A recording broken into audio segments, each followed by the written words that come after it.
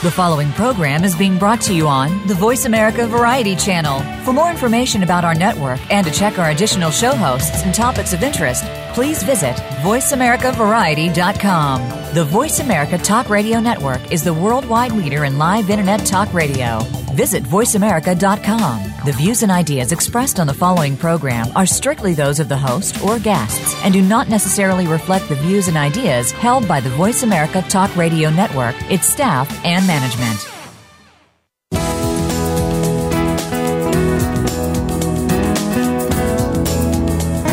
Welcome to Getting In, a college coach conversation, hosted by Elizabeth Heaton. There are so many challenges involved in the college process, including choosing the right college, planning a payment strategy, creating a high school plan, and much more. The team of experts from College Coach are here to help you find some, if not all, of the answers you need. Now, here is your host, Elizabeth Heaton. Good afternoon, everybody. Welcome to Getting In, a college coach conversation. I almost forgot the name of my show there for a second. Sorry.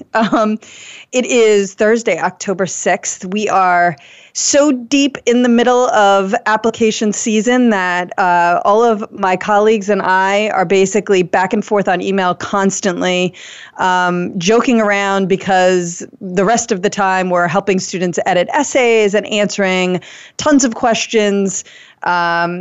Basically, it feels like 24/7, even if it isn't actually 24/7. So for those of you who are right there with us, I know what you're going through, and you will get through it. And unlike for us, it will be over for you within the next few months. And for us, it's something we do every year. It's a little bit like Groundhog Day in October.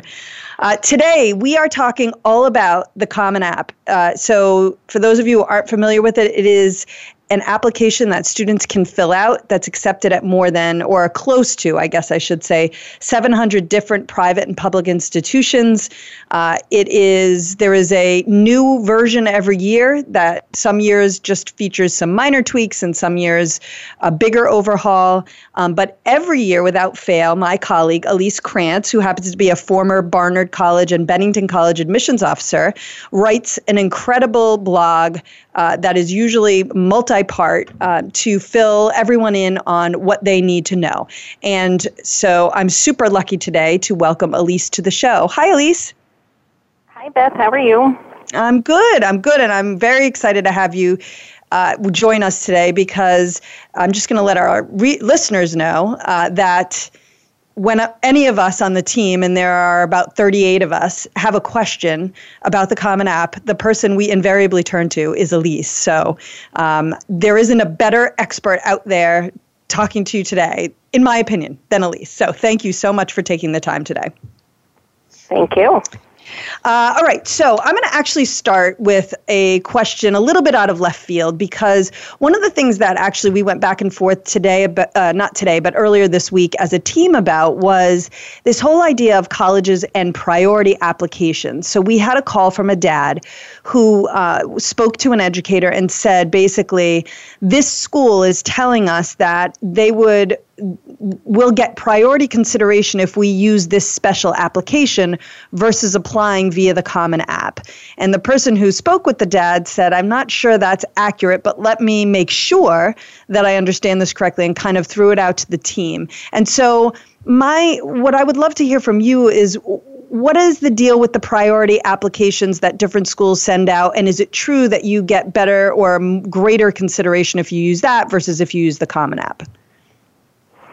This is a question we do get a lot, and it seems like every year people forget the truth and they go back to this myth of the priority app is a VIP app and it'll somehow improve my chances. But unfortunately, it all boils down to marketing, and it's from our experience, the colleges that use these, they send out these special applications, sometimes that are partially filled out already with students' basic biographical information, and will even waive the application fee as an incentive to get them to apply to a school perhaps that they were not going to apply to. But it's rather tempting, don't you think, if you get an email from a school saying, we want you to apply, and here's the app, it's almost ready, just hit submit. It's just a way for them to drum up their application numbers so that they can get more students applying, so that they can admit fewer and look that much more selective. And right. for schools that accept the common application, it is really unethical and perhaps a little bit on the illegal side for them to have a preference for their own application over the Common Application, because any school that signs on as a Common App member is bound to give equal weight to any application that they choose to accept. Absolutely. And, I think we can say, too, that from an admissions office perspective, they have guidelines that come from above, and sometimes the guidelines from above are, we want you to get more applications, and this is a way in which to do this. But if you call the office and you talk to them, they will invariably tell you it doesn't matter. You can either use the priority application or you can use the Common App. We don't have a preference for one over the other, and certainly what we have seen over the years is that they are true to that word.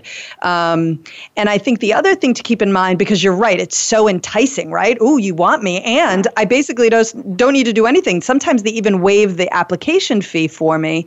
But what sometimes happens with those is that maybe they're saying you don't even have to write an essay, but maybe you worked really hard on your essay and it's going to be a real nice addition to your application. And so if you're going to give them less information about you to make a decision on, why would you do that when you could give them a little bit more? So in some cases, I actually tell students I would just use the Common App rather than taking advantage of the Priority App. Especially if you've already taken the time to fill out your Common Application and it's in a great place. Exactly. It's worth it. I agree. Yeah. Okay.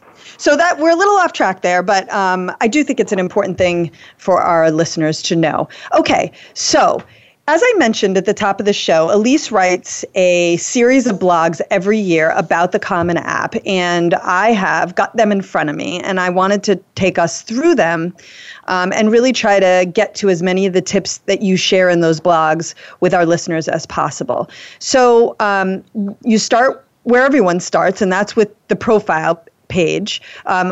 And we're also going to talk a little bit about activities in this early going. And so you have a really great tip right at the beginning of this blog, and it has something to do with the email address that you're using and a voicemail greeting that you might have on your cell phone. So tell us a little bit about your advice in this section. Sure. So on the Common Application, there's a place to enter your email address, which is the way that colleges will primarily communicate with you, as well as a preferred telephone number and perhaps an alternate telephone number. And whenever I'm proofing a student's application, I always look for a couple of things here. First, is their email address sort of college-worthy? Does it sound professional enough that it's not going to embarrass you if it gets read aloud at an admissions committee? And, sometimes students are using the same email addresses that they created back when they were in middle school, and those don't always work for college. Not that they would deny you because of it, but certainly it's nice to put your best foot forward. This is a formal application, so I usually advise students to go boring, first name dot last name, a couple numbers in there. It's generally a safe way to go. And then for the phone numbers, sometimes students list their preferred number as their cell phone, but when I've tried calling that cell phone, I notice their voicemail greeting isn't set up. Or if it is set up, it's kind of a casual, hey, it's Sandy, leave a message. And it's just, if colleges are going to be calling you, it's nice to have, again, that more professional sounding voice so that they know you're responsible, you're taking this seriously. Right. And the likelihood that a college is going to call you is probably pretty slim, but if they ask for a number, you should assume, hey, they might use it, right? So I think that's great advice. There's a story that we tell a lot at College Coach about someone who one of our former colleagues worked with, whose email address was, I score a lot. And that's just not particularly appropriate to go on your college application. So don't be that kid. Another one we get a lot of questions about is the optional section when it comes to demographics, right? So the Common App asks questions about your religious background, your racial background, your ethnic background, and people worry that if they check a box, it's going to work against them. If they don't check a box, it will somehow harm them.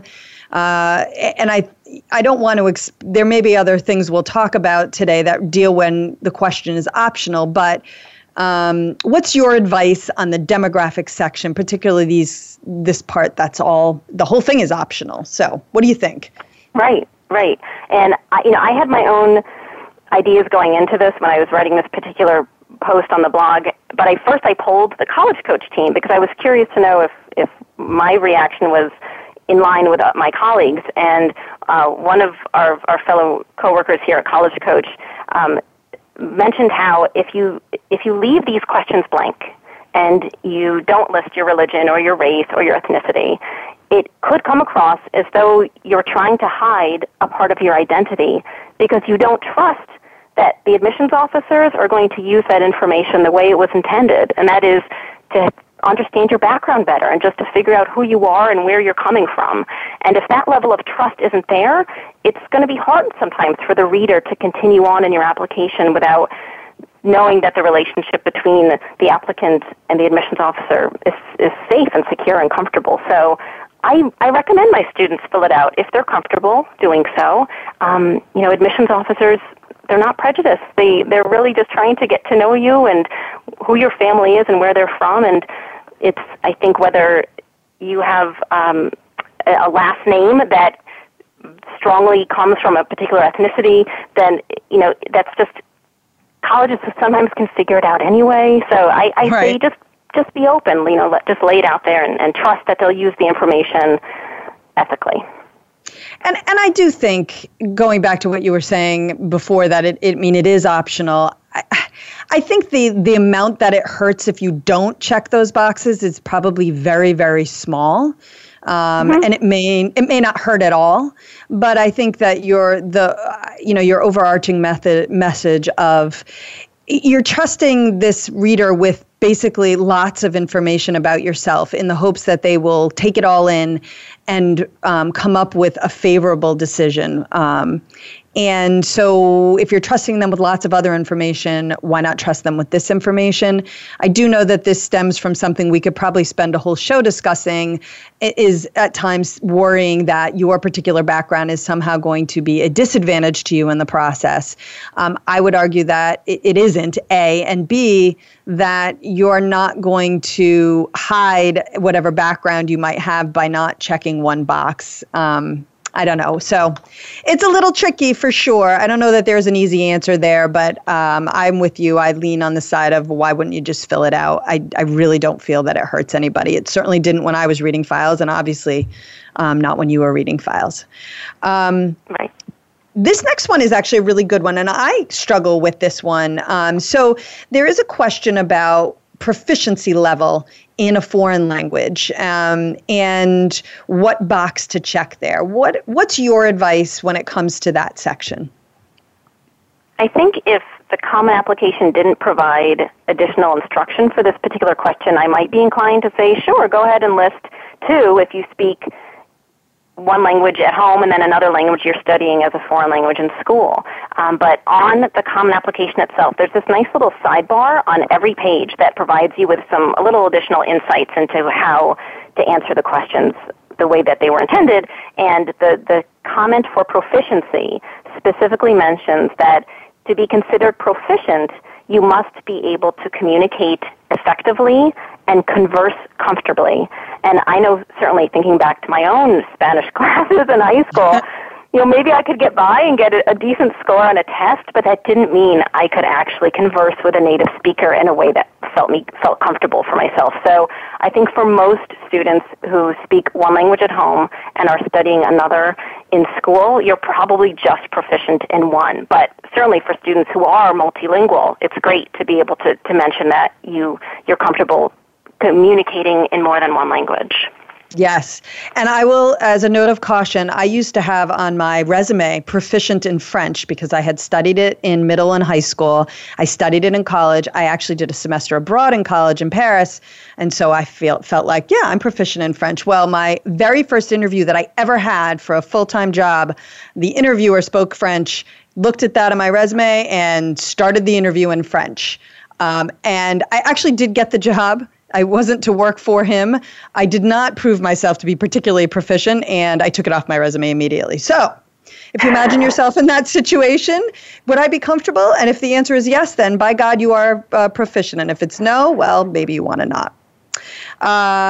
Okay, so there's a new thing on the Common App this year, the Scholar Snap. I believe that's new this year. What is that all about when students see that? Actually, it may have debuted last year. I take that back. So, but I think it's a little more present this year. I think it entered last year's application season sort of after September. But what it is basically is the Michael and Susan Dell Foundation created this website that is meant to be similar to the Common App, except it's for scholarships. So the idea is you can complete one scholarship application and then check many boxes and then send that single application out to several different scholarship agencies. So if you check the yes box, you should receive an email from the Michael and Susan Dell Foundation telling you how to go online and to create that Scholar Snap account. I created an account. I never got an email, but I went online to Scholar Snap anyway. I checked into it. I didn't see a lot of scholarships going on there that I hadn't already heard of through other scholarship sources. So colleges, it doesn't affect an admissions decision at all, but if you're curious what scholarships might be out there that you could be eligible for, sure, check yes, but I don't think it's necessarily going to yield you a lot of scholarship dollars if you pursue this.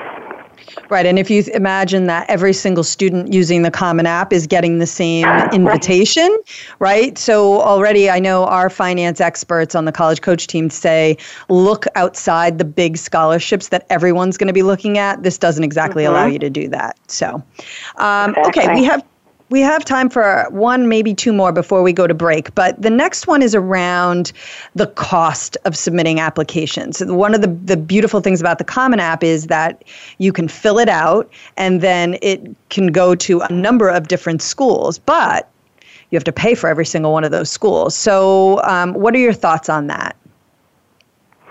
It can get awfully expensive. I was doing a FaceTime session with a student who wanted to submit his applications while I was sort of virtually there with him, and one school was 60 and one was 70 and another's 55, and it adds up. It definitely adds up, and there's some schools that are even like $90, which I think is the max. But while there are certainly many schools that charge $0, which is lovely, thank you for those colleges, students who find themselves in any kind of financial constraints where by paying several application fees in this sort of $40 to $75 range would present a hardship. They should know that it is perfectly okay to indicate on the Common Application that you would like to request a fee waiver.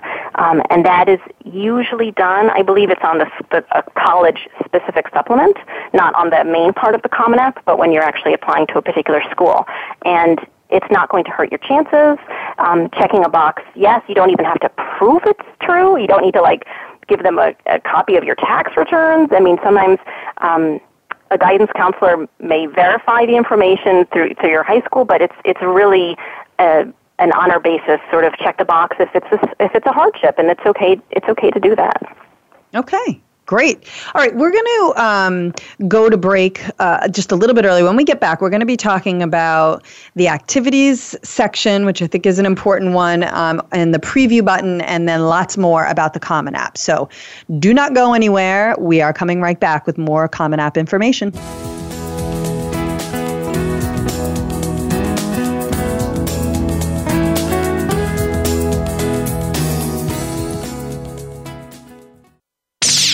The Internet's #1 talk station. #1 talk station. VoiceAmerica.com.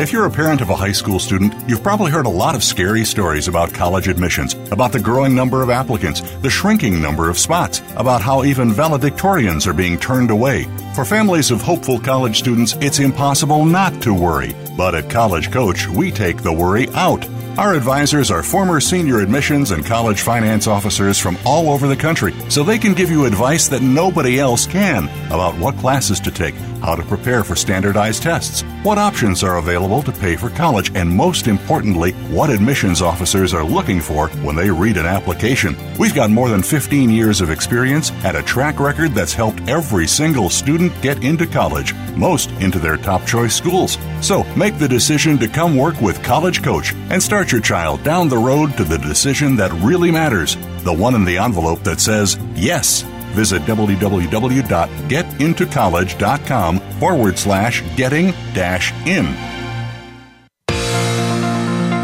If you are interested in real estate in America's largest city or anywhere, be sure to listen for Good Morning New York, Real Estate with Vince Rocco.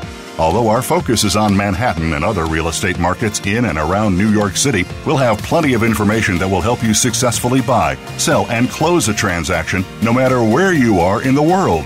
Good Morning New York, Real Estate with Vince Rocco can be heard every Tuesday at 9 a.m. in New York, 6 a.m. Pacific Time on the Voice America Variety Channel. Follow us on Twitter at VoiceAmericaTRN. Get the lowdown on guests, new shows, and your favorites. That's VoiceAmericaTRN.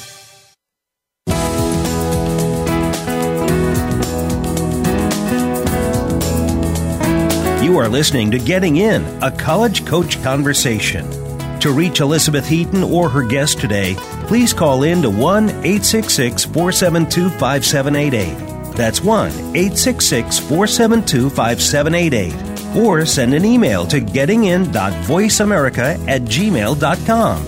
Now, back to the show.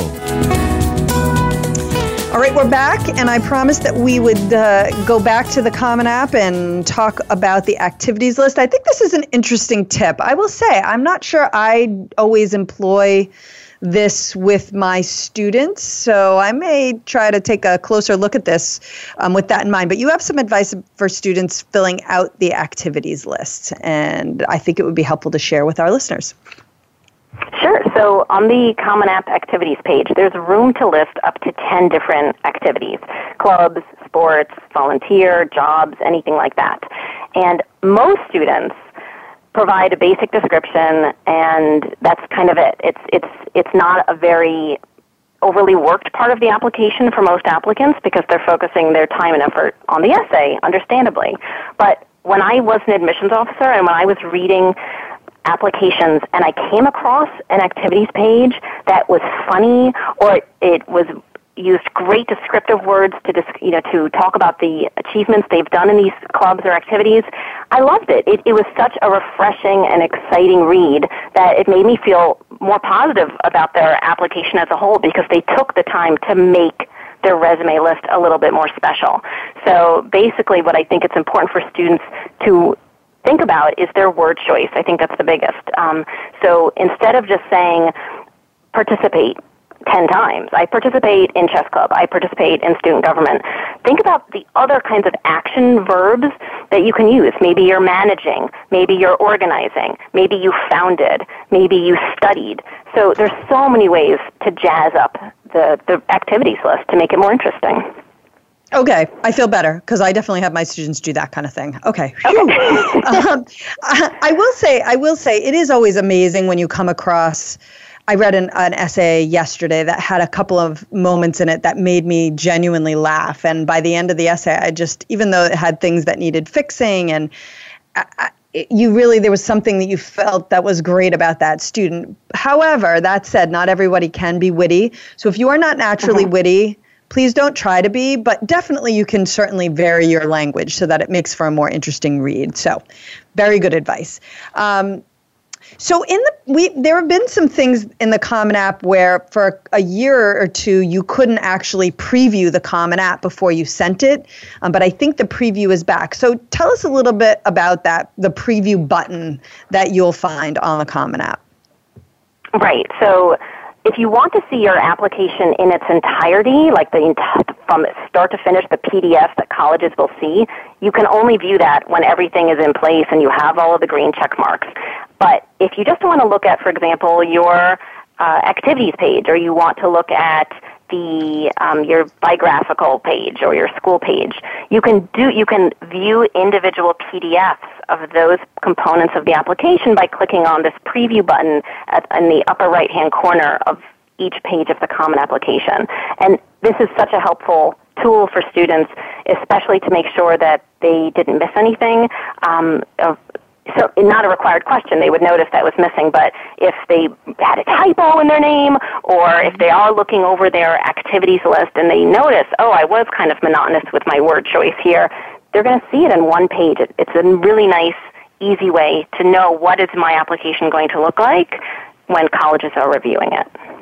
Yeah, and sometimes just because it does switch up the view that you have, it looks very different from where you're filling it out, and now you're actually seeing how it looks on the final version. I do think sometimes that makes errors that you're missing in the other format kind of much more glaring and obvious. So very, very good choice to use that preview button as much as possible. Okay. Now let's move on to the education page of the application. And one of the questions they ask about is where you attend high school, and they want to know if you have attended more than one high school and some other things. So what is what is your advice around answering this? And one thing I will note, because I get this question, is students will say, well, I went to a different school before I went to high school. Well, it's really mostly about high school, right? Right. So on the education tab of the application, there's a section called Education Interruption. So this is where they want to know, did you change secondary schools or high schools at any point from 9th through 12th grade? Did you take a gap year during that time? Are you graduating early? Are you graduating late? Any of that, I mean, it may not seem like an interruption to you, but if it's not that traditional 9 through 12 flow at one particular school, that's considered an interruption. And so for students, and usually it's for the gap year or a transfer in high schools, those are usually the reasons why students would have to check this box, but they would want to indicate that they did change secondary schools or they did take time off. And then once you say yes to that, you get a little pop-up box where you can provide a very brief explanation of why. And I think that's nice for students to be able to do that so that colleges don't wonder, why did she transfer high schools after 10th grade? So that you can be upfront about it in your application. Yes, and the age-old, if they're going to have a question, make sure you find a way to answer it for them, or they'll answer it themselves, and maybe they would have a different explanation in their heads than is what actually happened. So, yes, and it's writing. It's a piece of writing, so be thoughtful, just like you are about the writing in your activities list, and as you are about the writing in your essay. Be thoughtful about that writing as well. What about the question about college, whether you've taken classes at colleges and universities? I know students sometimes struggle about how to answer this, especially if they've taken, say, an AP class or something like that, which is supposed to be college level. Right. I struggle too. I still struggle with this because when a student does one of those college programs, like I had a student this year who did a program at Michigan, and I had another one who did a program at Penn State. And in both of those cases, I told them not to list it on their college and university tab of the Common App because they didn't earn college credit. I think even though the instructions don't come out and say that's the only reason you should list a college here, I think that's really what it boils down to. Colleges want to know, have you taken a legitimate college course on a college campus? And what is it? What was the date that you took it? Did you get a transcript from it? And they're going to probably want to see the transcript. So if you're in one of those instances, yes, certainly list that you've attended a college and have taken a class. But if you've done the AP route or you've done just more of an enrichment program at a college, that information belongs on the activities portion of your application, not on the colleges/universities tab of the application. Yes, agreed. But I have the same is this not? So we always have to have a conversation about it. Okay, the next section where they ask about grades and including things like class rank and GPA, we might get more questions about this sometimes than any other part of the Common App. So what's your advice when it comes to filling this section out? Generally, I say less is more. So if it's optional here for this question, I'd say in most instances, leave it blank, unless you happen to have a really fantastic rank or a killer GPA, then great, list it. But if you don't need to flaunt sort of a mediocre grade or just an average rank. They're going to see this information when they look at the transcript. So self-reporting something that you may not be particularly proud of serves you no purpose. So the only required question on this particular grades tab of the application is, what is your graduating class size? And rank and GPA, you can leave blank, and that's perfectly okay. Yeah, and I think the other big challenge for a lot of people is if their high school doesn't give them a GPA, they don't really know how to calculate their own GPA. And then you have the issue where so many different schools do their GPAs differently, both high schools and colleges. So some colleges recalculate, add their own weighting, unweight, take it right off the transcript. There are like a million different combinations. And so for that reason, I generally advise the same, like just leave it blank. They're going to have your transcript. They're going to do whatever they're going to do with it. You don't have to fill that section out. Okay, we're not going to really dig into the testing piece because we're actually going to do a longer segment on that on another show.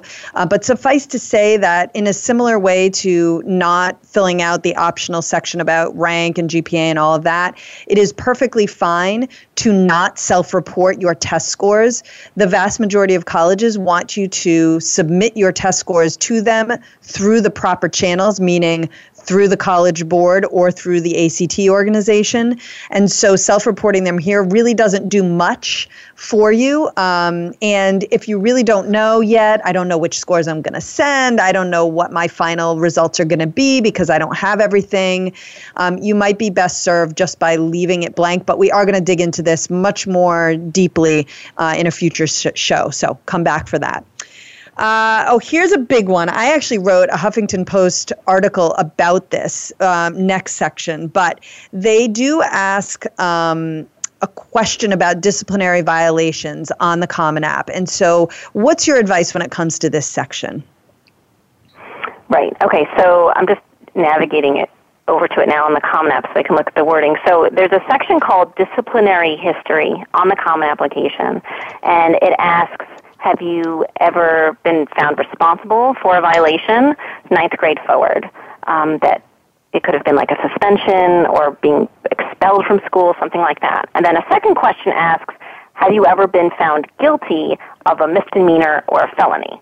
And new this year, it's made the news. I think NYU started it. I heard recently that the SUNY schools, the state New York system, has also chosen to ignore these questions on the Common Application because they don't want to hold students, to have it held against them. It's okay to have a fresh start.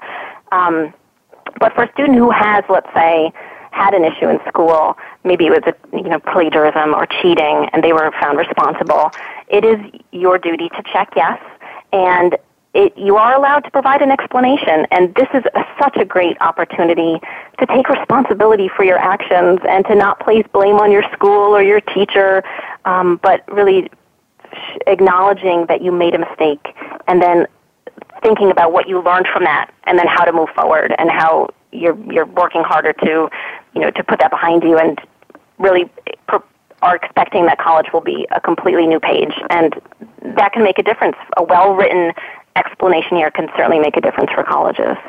Yes, agreed. And like I said, I did write a blog about that. You might be able to find a link to it on our blog, but if you could also just Google my name, Elizabeth Heaton, and Huffington Post, and it'll come up with a couple of blogs that I've written, and one of them is about that. So, okay, very quickly too, because we have a whole other section that I want to make sure we get to. Kara Courtois was a guest on the show a couple of weeks ago, and we talked about the additional information section. So if you want more information about that, I would go to the archives and listen to that show. But the basic message here is the additional information is here for students to use if they have additional information to share. This is not an opportunity to just send in some additional stuff because, hey, well, there's this blank section and I don't want to leave it blank. That's this, I don't know about you, Elyse, but I hear that all the time. Well, I heard you should never leave anything blank. And I don't know if you have a quick thought about that.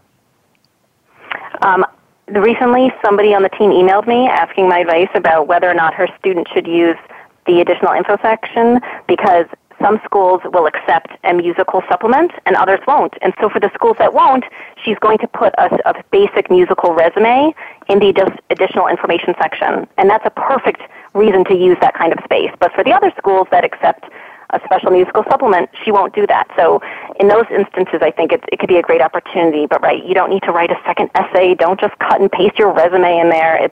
That's not what it was intended for. Exactly. And I'm going to go back to something I've said many times on the show. If you're saying something, if something comes out of your mouth that starts with, I've heard that, you should already be saying to yourself, I wonder if there's any legitimacy to it at all, because when you say I've heard that, you're almost definitely talking about rumors that are going around or things that people have kind of shifted over the years. And so what may have once been a factual statement has been changed multiple times until now it has no bearing on reality. So I've heard that. Be careful. Proceed with caution. Okay. All right, so let's go to more about the writing section. And this first tip in the third section, or the third installment of the blog, is such a good one. I was actually telling somebody on the phone the other day about this. Don't forget to do this. You think there's no writing, but you might be wrong. So tell us a little bit about the hidden essay questions, which strikes fear into my heart and the heart of all applicants. Right. So that's the big question, right? When you're adding a new college to your list is, are there any extra essays I need to write? And you don't always know until you fill out a couple of basic questions first on the supplement to that college. So essay questions can be hidden in a variety of places, and it's frustrating, but you just have to dig a little bit, and you will be able to uncover them. So sometimes you'll notice that there is a writing tab or a special writing supplement tab, and you can find the essay question right off the bat for a particular college. But other times you won't see anything having to do with writing, and that could be because the essay is hiding in an activities tab, because they're asking for you to write about a club or an activity, or it might be hiding in just a general tab where they ask you to write a second essay about that school, or it might be the case that you need to first answer a couple of questions about when you're applying, for example, fall 2017, and you're applying regular decision or early action or early decision, and then the essay question will appear. So you have to do a little bit of diligence there to make sure you uncover it. But once it's there, you can certainly work on it, tackle it, and it'll be great. Yes.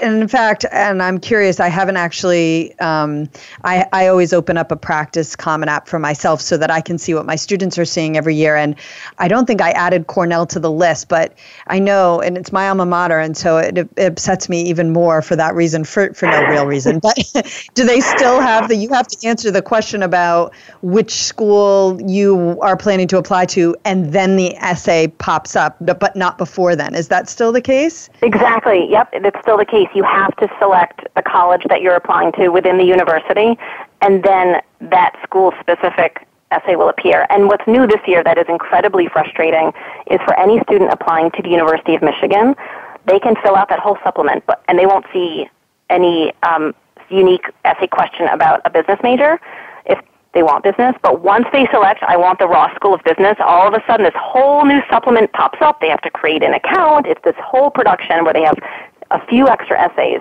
but it only appears after you say, I want the Ross School of Business. So similar yes. case as Cornell. I discovered that very thing about Michigan earlier. About a month ago, I had a student, and she wrote a great essay. She had all her other Michigan pieces done, and then she went in and selected that, and she said, wait, do I have to do these too? And yeah, that was an unpleasant surprise. So do your best to uncover those early in the process rather than late in the process. That's my advice there. Okay, we're going to go to break, and when we get back, we're going to continue to talk about the Common App and some other important things for you to know. So we will be back in a very short while, and you do not want to go anywhere.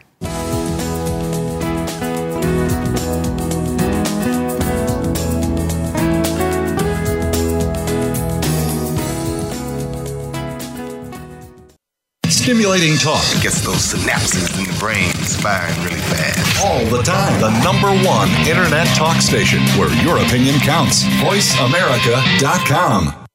If you're a parent of a high school student, you've probably heard a lot of scary stories about college admissions, about the growing number of applicants, the shrinking number of spots, about how even valedictorians are being turned away. For families of hopeful college students, it's impossible not to worry. But at College Coach, we take the worry out. Our advisors are former senior admissions and college finance officers from all over the country, so they can give you advice that nobody else can about what classes to take, how how to prepare for standardized tests, what options are available to pay for college, and most importantly, what admissions officers are looking for when they read an application. We've got more than 15 years of experience and a track record that's helped every single student get into college, most into their top choice schools. So make the decision to come work with College Coach and start your child down the road to the decision that really matters, the one in the envelope that says yes. Visit www.getintocollege.com/getting-in. You count. Tune into Inner Revolutionary Radio and join the spontaneous wave of people all over the planet who, like you, are changing our world from the inside out. Follow the movement. Meet guests who are shaking things up. Call in and gain insights and courage to empower your own voice. Large or small, your part counts. So join us. Co-hosted by Beth Green and James Maynard, Inner Revolutionary Radio airs live every Thursday at 3 p.m. Pacific Time, 6 p.m. Eastern on the Voice America Variety Channel. The future of online TV is here. View exclusive content from your favorite talk radio hosts and new programs that you can't see anywhere else. Visit voiceamerica.tv today.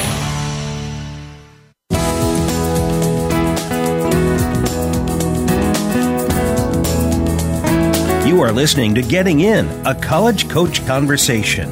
To reach Elizabeth Heaton or her guest today, please call in to 1-866-472-5788. That's 1-866-472-5788. Or send an email to gettingin.voiceamerica@gmail.com. Now, back to the show. Okay, Elyse and I are back. If you're just tuning in, we've been talking all about the Common App, and you're going to want to go back and listen to the rest of the show when we're done. And we have a few more important tips that we really want to get through. So very quickly, there's a new options, plural, on the Common App this year regarding gender terminology. Can you quickly tell us a little bit about that? Sure. Yeah, it seems small, but I think it's a big deal for a lot of people whom this affects. On the personal information tab of the profile page, it now asks students if they want the opportunity to share more details about their gender identity. Because when you register for the Common App, it asks you what was your gender identity that you were assigned at birth. But for some students, who they were at birth is not who they are today, or they might be in transition. And a lot of colleges are jumping on the bandwagon and are giving students the opportunity to go even more in depth to say, here are the pronouns I like, here's the type of gender, how you can describe me as, which is nice for students who don't feel like they fit into that traditional binary male-female. Yeah, absolutely. Totally agree. I like that. And feel free to choose whichever one you feel best describes you and move on from there. Okay, what about uploading an optional resume? I think this is always a conversation, and I think I could go either way sometimes, depending on the student and what they've accomplished. But what are your thoughts on uploading an optional resume? I think for most applicants, it is unnecessary to upload a resume. So the opportunity to do so would present itself on a school-specific supplement. Usually it's on an activities tab, and it'll say, would you like to upload a resume? If so, you can do so here. And it's optional, completely optional. And a lot of students may not have a resume, and then they worry, oh no, I don't have a resume. Or others may simply take what they've done on the activities page of the Common App, sort of create a resume, and then upload the same thing. So colleges aren't getting new information. So if you're in that situation, I would say don't upload. You're fine as is. It's really more for the students who have more than 10 activities that they would like to share with colleges, or maybe for whom their activities required an unusual level of commitment or depth, and 150 characters on the Common App was not enough space to adequately describe their involvement. And so a resume here could be a great opportunity so that they can spell that out in more detail. Right. And I think very important to highlight, as you did, that not all schools offer this option to students, and that just because it's offered as an option, it is optional at most places, and therefore if it doesn't make sense, then don't do it. All right. So there's this new thing that popped up maybe this year, maybe this is the second year this has been around, but to do something called ZME. What is that all about? We are getting questions about that. We are, and one of my students emailed me just the other day, do I need to create a Zemi account? So basically what Zemi is, it's the second year that it's been around, hooked through the Common Application, and about 100 Common App schools, I think, have a place for students to upload their Zemi profile. It's kind of like a social media style resume that can be shared with colleges. So it's a place where you can upload videos, pictures, you can do sort of a little resume for yourself, and then share that page with schools. The trick is that it needs to look professional if this is going to colleges. So it's not meant to be your own personal Twitter page, Instagram. I'm so not up on that. I don't know what examples to use, but it's not meant to be that. This is meant to be more of a really nice visual resume for colleges. And if you are good at doing that sort of thing, great, create a Zemi account. It could enhance an application that maybe isn't as strong if your grades or testing doesn't really show your potential, but you have a lot of other creative sides to yourself. Zemi could be a great way to highlight that, but you don't have to do it. It's optional. Right, and I think that there are some schools where they're really going to love something like that, and other schools where it's not going to move the needle at all. I think, was it Goucher who last year introduced the idea that you could actually apply using a video rather than writing an essay? So a place like Goucher might really love that. They're exploring alternative ways for students to apply. But, if a Zemi page is not going to make up for not such great grades and test scores at an Ivy, for example, unfortunately, sorry, but it isn't. And that's just because students, their applicant pools are just so accomplished that something like that just isn't going to make up for something else. But it's true. It's a cool option, and they're at the schools that accept it. I'm guessing they really feel like it's going to add to their insight into the student. So not required. All right. Here's a big one that comes up a lot, and it's always a bad thing when a student answers this question wrong. It creates a lot of angst. I don't know if you're on the counselor board on Facebook, but I am. Yes, and I am. Do you see that pop up all the time around my student checked the wrong box and now we don't know what to do and how to change it. So hopefully we can get to you before you do this.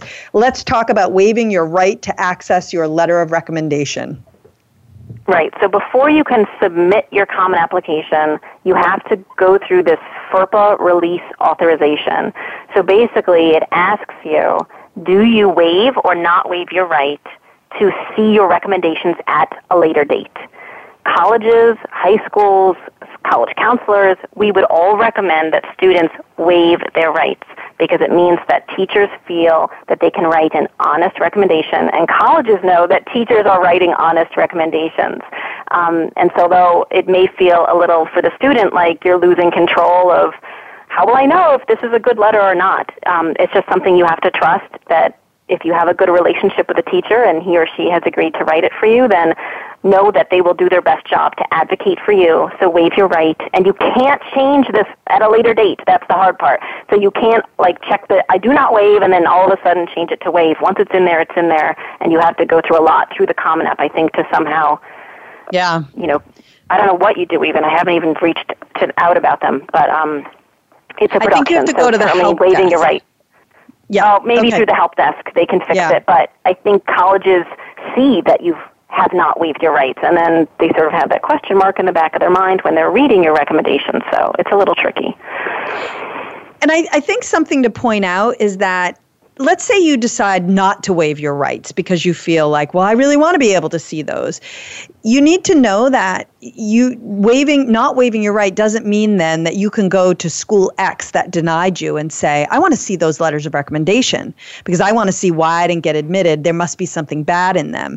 In fact, the only time you could see those letters would be if you enroll at school Y and if they admit you and then you decide to enroll, then you could go and ask to see a copy of your recommendation letter. at which point, who cares? You're in. It doesn't matter, right? And I do think also that a lot of schools have been purging those files. And so even if you didn't waive your right, the likelihood that it's still in your file might be slim to none. So you might even never get to see it anyway. So there's sort of no reason not to waive your right from my perspective. Agreed. Okay, so something we get a lot of questions about, usually post-November 1. So a big deadline is November 1. There are a few schools that are accepting applications on October 15th, but a huge deadline is November 1st. And after November 1st, we seem to get a flood of questions around, I noticed that I submitted my application and now I just got a new award that I want to add. I have a better version of my main essay that I want to submit. I want to change it because I want to use the version of my essay that I wrote for the Common App. I want to use that for a supplemental essay because it's a good fit for their question, and I want to use a different main essay. So can you, first of all, make any changes once the application is submitted? And then second of all, is there a limit if you can? So once you submit an application, you can't change any information in that submitted application. That's sort of grayed out. It's done. If you need to make a change, you need to contact the college directly. But for any school that you have not yet submitted your Common App to, yeah, fair game. You can change everything. You can change the essay. You can change your parents' names. I mean, you could change your test scores. And, I mean, that's kind of a legitimate one. The parents was a joke. But it is important to know that if you find an error, a typo, if you wanted to update your essay, as you mentioned, absolutely. There is no limit to the number of times you can make changes to your application before you submit it. And I'm working with a student this year who is going to be making a change to his application because it has to do with testing. He took the ACT. He had an okay score, but he's taking it again in October. And so for all of his early action colleges that insist on the application being complete by November 1, including test scores, he's going to submit his old ACT, and he's listing it on the Common application. But for the schools that allow for a few weeks to go by after the November 1 deadline, he's going to not list the old ACT, and he's just indicating that he took a new one, and he has essentially two versions of his application, and it works well for something like that, where you need to make shifts between schools because of test scores or essays, different majors, etc. Got it. And a couple of years ago, they had a limit to the number of versions of the Common App that you could create. And if I am thinking about this correctly, that no longer exists, correct? Correct. Now you can make as many times. A limit of 3, which is so stressful. How do you... Yes. If you have major changes you'd like to make, and you can't make them, it's unfortunate. But I think the reason that the Common App did that was because they didn't want students to think they had to personalize their application for every school that they were applying to. And so for that, I understand. But it's nice to know that students can make minor tweaks or even big changes if they need to for the different schools based on the types of schools that they are, or different changes that have happened in their lives since they've applied. So it's a nice, flexible application. It is. And I do think we should stress, yes, the idea is not that you want to do a completely different or somehow personalized application for every single school, more that there might be little tweaks you want to make for a variety of reasons. And the Common App allows you to do that, and that is always a plus.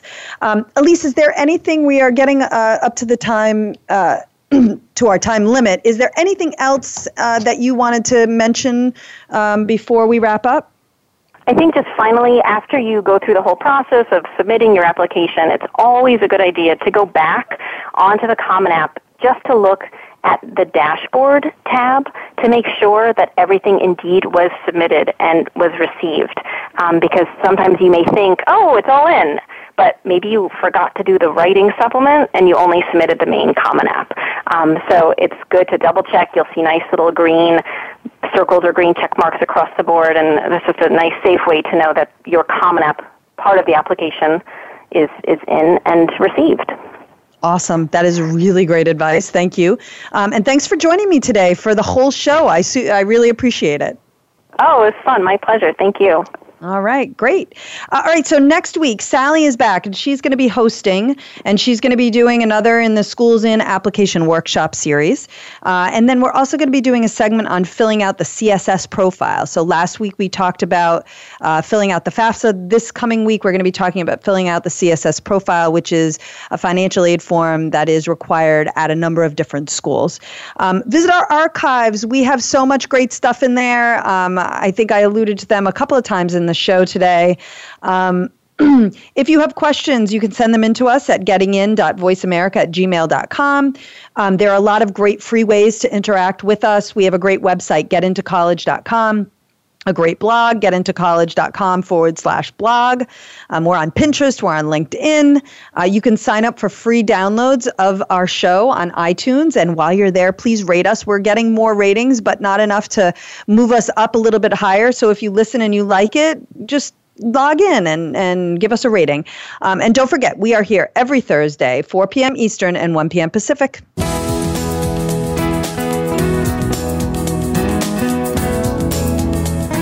Thank you for tuning in to Getting In, a college coach conversation, hosted by Elizabeth Heaton.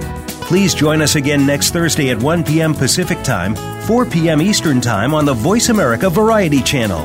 Have a good week.